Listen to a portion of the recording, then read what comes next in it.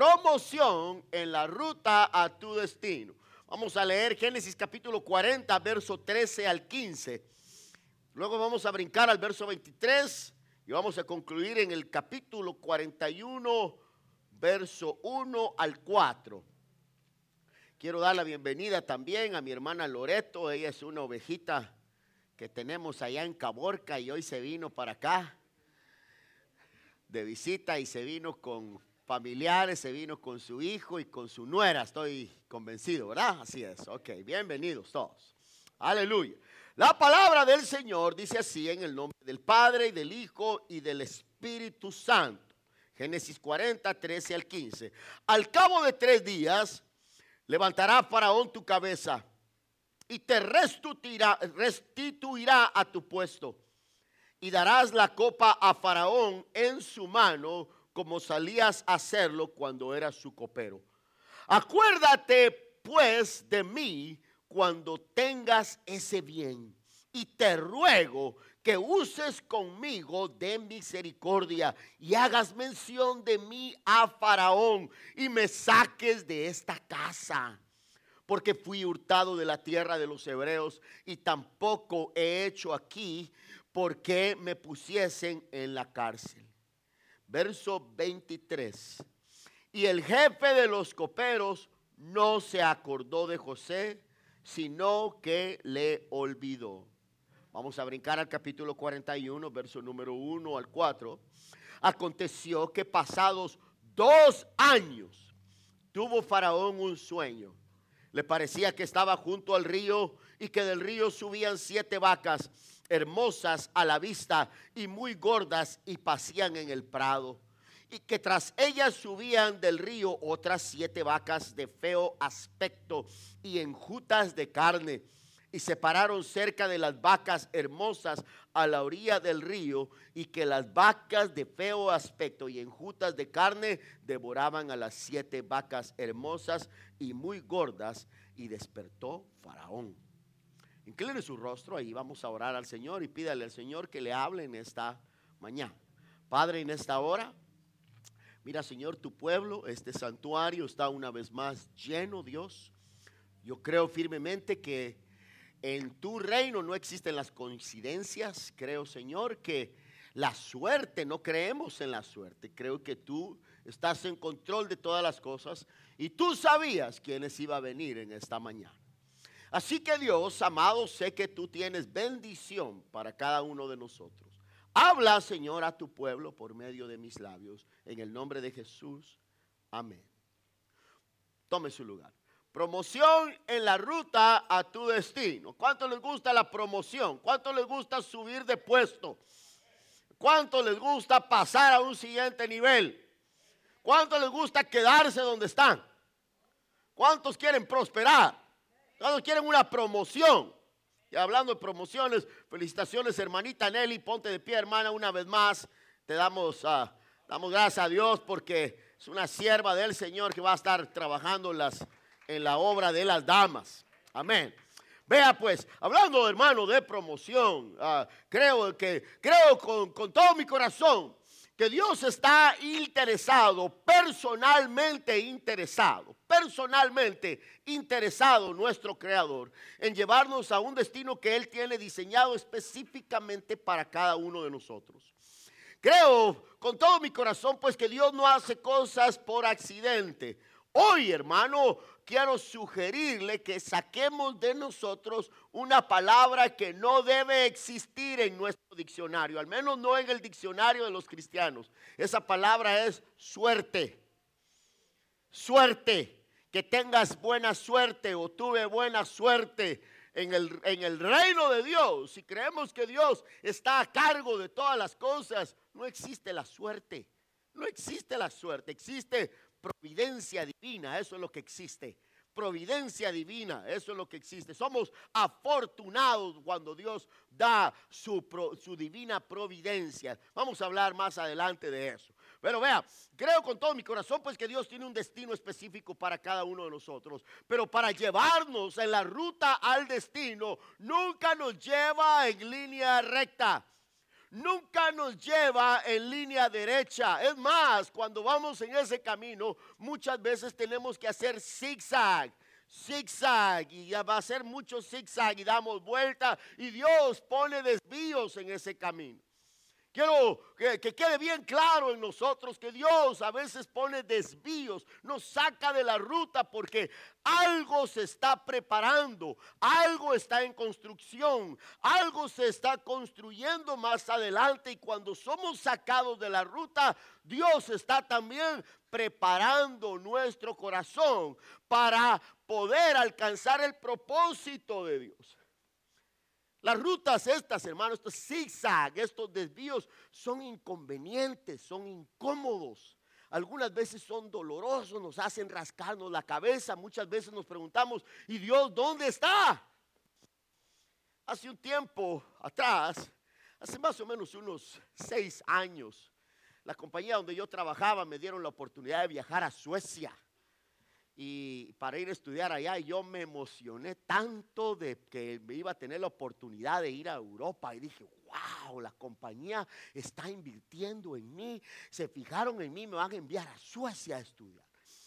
Pues compramos el boleto, la compañía compró el boleto y tenía que viajar de aquí a Chicago. Y de Chicago tomar el avión para salir directo de Chicago a la capital, Estocolmo, en Suecia. Pues yo todo emocionado me subí al avión aquí en el aeropuerto de Phoenix.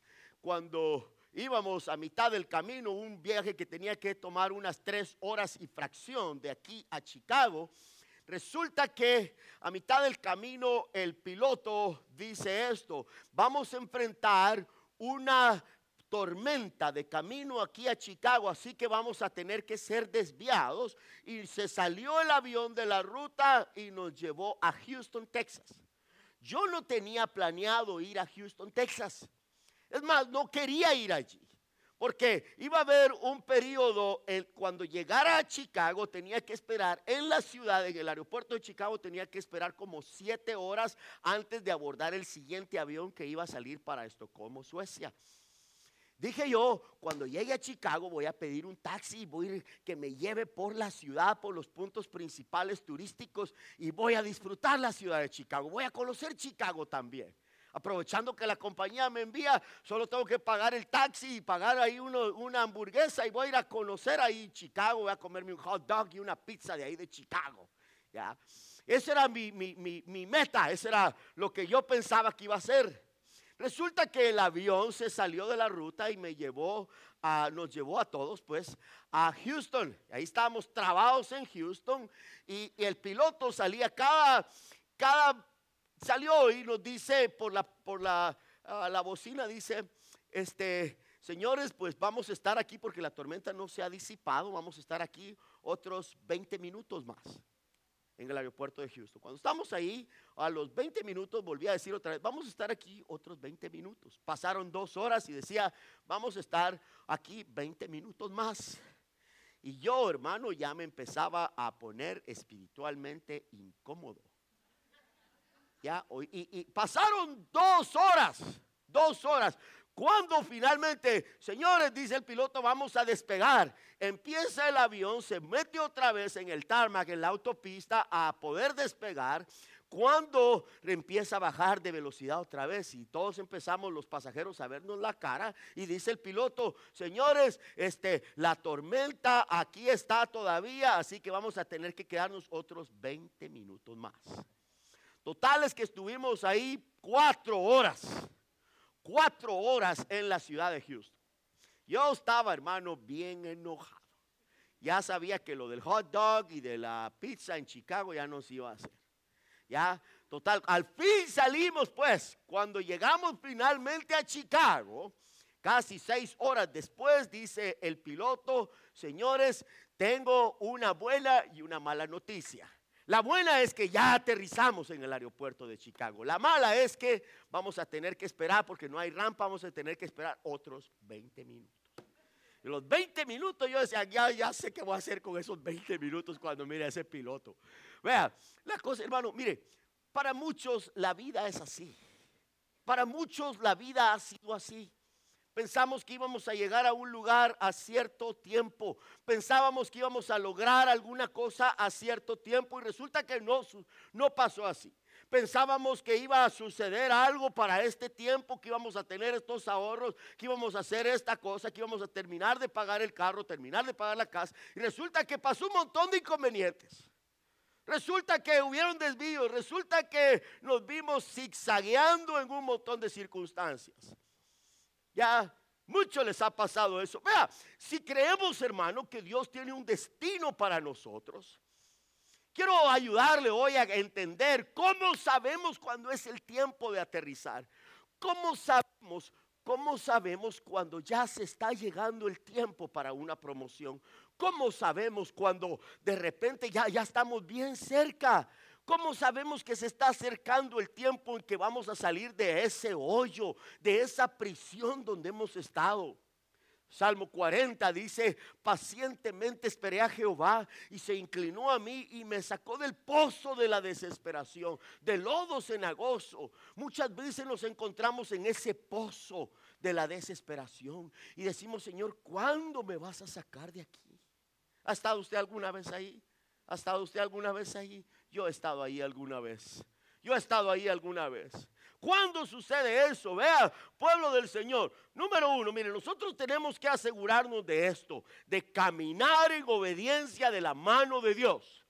Caminar en obediencia de la mano de Dios. Joven que me escuchas, José comienza la historia de él aquí en la Biblia cuando tenía 17 años y alcanzó el destino que Dios tenía para él porque ese joven se agarró de la mano de Dios. Ya, por eso mi primer consejo para todos ustedes hoy es: agárrese de la mano de Dios, no se suelte de la mano del Señor, porque si no, hermano y hermana, vas a terminar como mucha gente que se van de este mundo y nunca alcanzaron, nunca conocieron el propósito que Dios tenía para sus vidas. Se van sin conocer lo que Dios tenía para sus vidas. Ya es muy importante pues que nosotros tengamos esto en mente. ¿Cuándo es que nos estamos acercando pues a la promoción? ¿Cuándo es que nos estamos acercando a esa nueva dimensión que Dios tiene para nosotros? ¿Cuándo es que nos estamos acercando a nuestro destino? Mire, nos estamos acercando cuando la preparación, todo este tiempo de zigzag, todo este tiempo de desvíos, todo este tiempo ha sido para prepararnos para el destino, ¿ok? Pero ¿cuándo es que nos estamos acercando? Cuando nuestra preparación está lista. Fíjese bien lo que estoy diciendo. Cuando nuestra preparación está lista para encontrarse con el tiempo de Dios. Y cuando el tiempo de Dios está listo y está adecuado para la persona que Dios ha preparado. Muchas veces la gente tiene el tiempo, Dios tiene el tiempo preparado, pero la persona no se anima a abrazar el propósito que Dios tiene. Y muchas veces hay quienes tienen todo el deseo, pero todavía no están preparados para el tiempo del Señor. Porque si existimos es para el propósito de Él. Si vea, la falsa doctrina de nuestro tiempo enseña que Dios existe para nosotros. No. Nosotros se trata de que nosotros existimos para Él. Ya hay algunos ciudadanos americanos aquí que son más o menos de mi edad. En los años 70 había una canción muy famosa de Carly Simon que se llamaba You're So Vain. You think that this song is about you. You're so vain. Ya, eres tan vano que piensas que esta canción se trata de ti, decía la canción. No se trata de ti, no seas tan vano, se trata del Rey de Reyes y Señor de Señores. Vea pues, cuando esto sucede, nos encontramos pues que Dios nos está acercando a nuestro destino. Hoy que entremos a nuestra historia, nos vamos a dar cuenta que José salió de allá de Israel de 17 años, vendido como un esclavo. Ya. La Biblia muestra allá en el capítulo 41, en el verso 46, que cuando José llega a conocer a Faraón, tenía 30 años. Han pasado, hermano, un periodo de 13 años desde el día que José salió de allá de Israel hasta el día que se encontró con Faraón, que vamos a entrar a ver eso casi al final del sermón, así que téngame paciencia. Vea, tenía ya 30 años, habían pasado 13 años.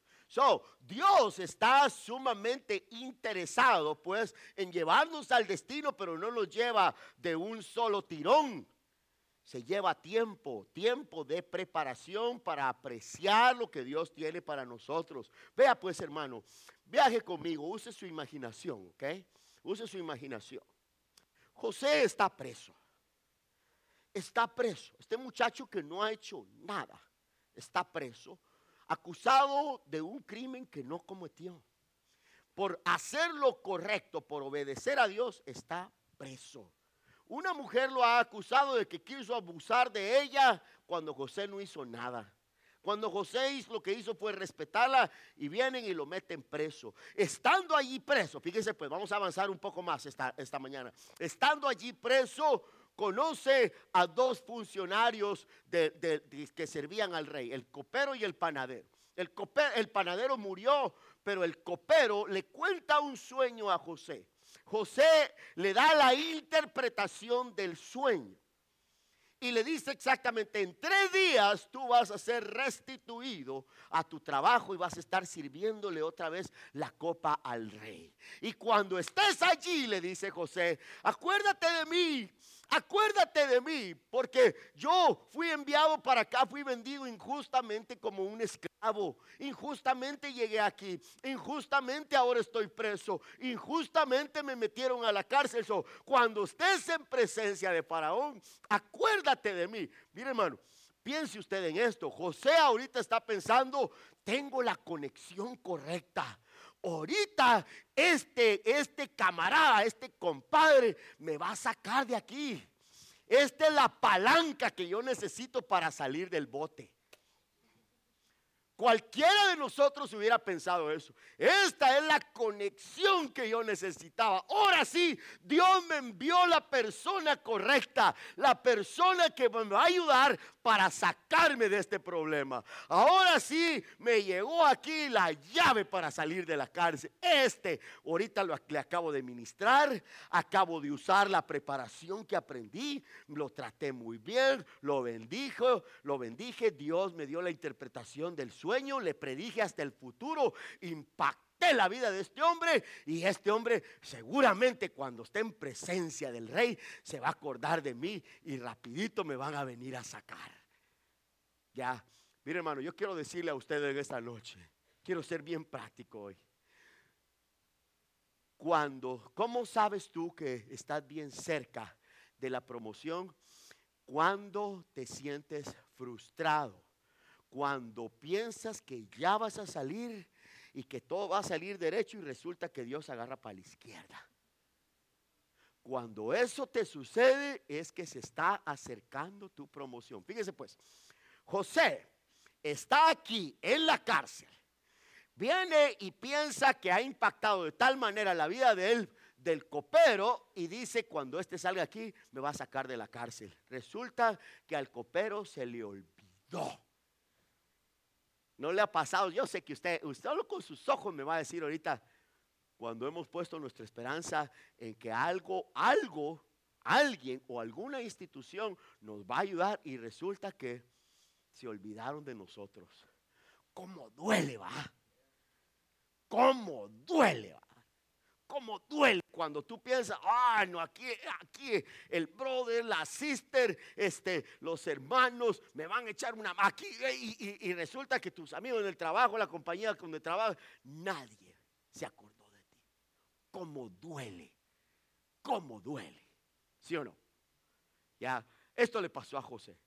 Yo le quiero decir, a través de la vida de José, a través de lo que la Biblia enseña. Yo no escribí esto, Dios lo escribió para nosotros. A través de lo que la Biblia enseña, basado en la información bíblica, estás bien cerca de tu promoción cuando te sientes frustrado. Yo sé lo que están pensando. ¿Por qué? Porque aquí viene una pregunta, surge una pregunta. surge una pregunta, una legítima pregunta. ¿Por qué, Señor? ¿Y por qué, Señor, me quieres jugar así? ¿Por qué va a pasar esto? ¿Por qué Dios opera de esta manera? Que cuando siento que ya todo va a salir bien, ¡pum! Viene y siento un golpe como que me frustra todo. ¿Nunca se ha sentido usted enojado con Dios? ¿Ah? No quiere, si no quiere levantar la mano, no lo haga, pero ¿nunca se ha sentido usted frustrado con Dios? Y dice, Señor, y ahora yo pensé, Señor, que ya sí ibas a arreglar este asunto y no pasó nada. Al contrario, peor pasó. ¿Sabe usted que muchas veces hay un principio que todos los cristianos maduros debemos de saber? Los cristianos que hablan en serio, los que toman en serio al Señor. Muchas veces las cosas empeoran antes de mejorar. Es más, algunas cosas tienen que empeorar antes que mejoren. Algunas cosas deben empeorar antes que mejoren. Así opera el Señor. Mire pues, hermano, despasado en la vida de José aquí. El pobrecito José no ha hecho nada malo. Ha caminado de la mano de Dios. Pero Dios lo está preparando. Piensa que ya va a salir de la cárcel y resulta que a aquel se le olvidó 2 años. Cualquiera de nosotros hubiera pensado, hey, cuando salga de aquí, al primero que voy a ir a visitar va a ser a ese copero. Ya, se olvidó todo lo que te ayudé, ¿me entiendes? Mire pues, viene, ¿por qué? ¿Por qué sucede esto? Porque Dios quiere quitarte todo el orgullo.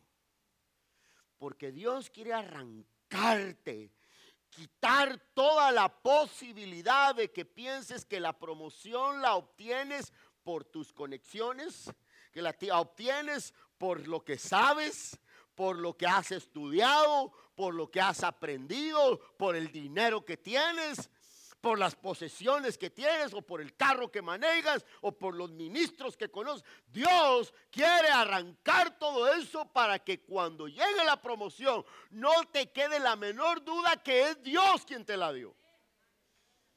Mire pues, pasaron 2 años, escúcheme bien, pasaron 2 años, entra el capítulo 41, pasaron 2 años. Y un día dice la Biblia que viene Faraón y tuvo un sueño. Aquí el copero no tuvo nada que ver. Aquí no tuvo nada que ver la habilidad de José. No tuvo nada que ver ninguna de las conexiones de José. Dios le había dado un don a José. Un don extraordinario que solamente 2 personas lo tienen en toda la Biblia. José y Daniel. José es uno de ellos. Un don extraordinario. ¿Ha conocido usted gente que vive soñando cosas y vive soñando cosas? Muchas veces esos sueños, la mayoría de veces no vienen de Dios.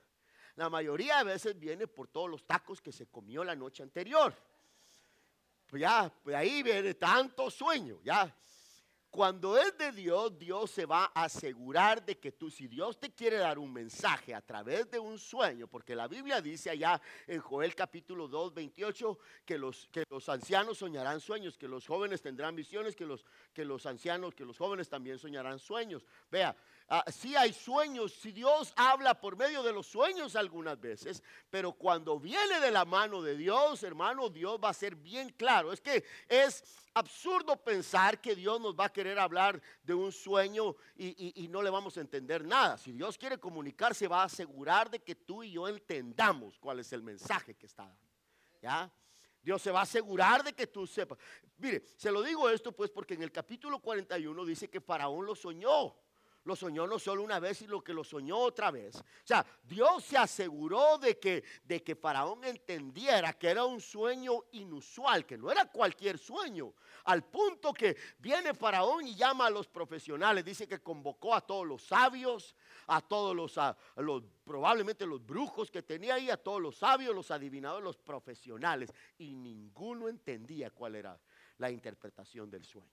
Es ahí donde entra José. Pero mire pues, vea usted la conexión y vea usted también la desconexión aquí. ¿Cuándo se iba a imaginar José de que Faraón iba a tener un sueño?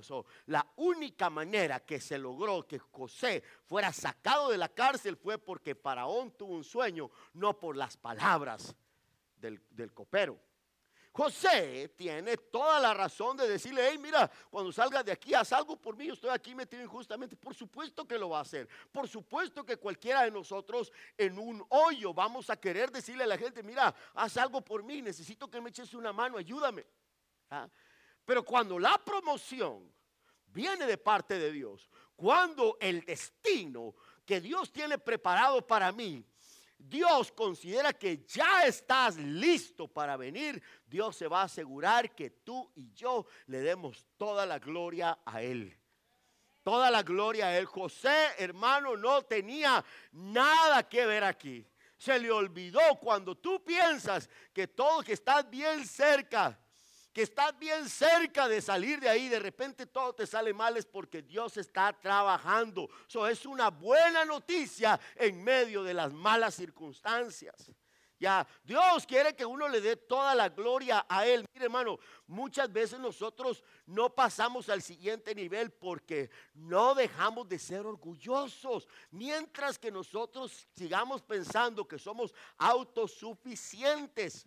Mientras que nosotros sigamos pensando de que yo todo lo puedo, que yo lo puedo arreglar, que mi confianza solo está puesta en mí, y yo no necesito hacer eso, yo no necesito humillarme, yo no necesito hacer estas. Mientras que nosotros sigamos con esa actitud, más vamos a prolongar nuestro pasaje al siguiente nivel. Mientras más orgullo, mire, Dios está encargado pues de que nosotros, Dios está más interesado en la persona que en el sueño.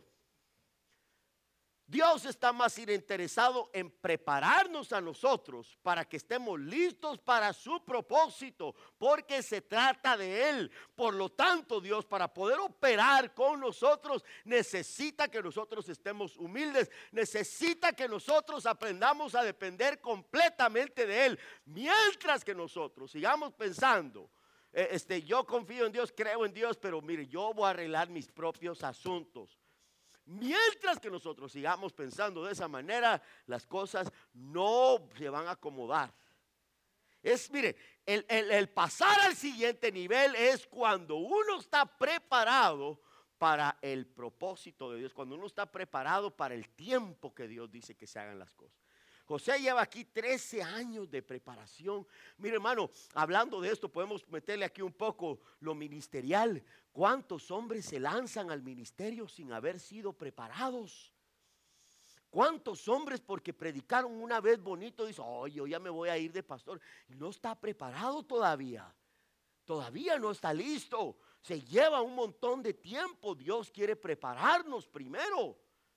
Primero Dios quiere, así es con todo. Si estamos en el propósito del Señor, si estamos en el propósito del Señor,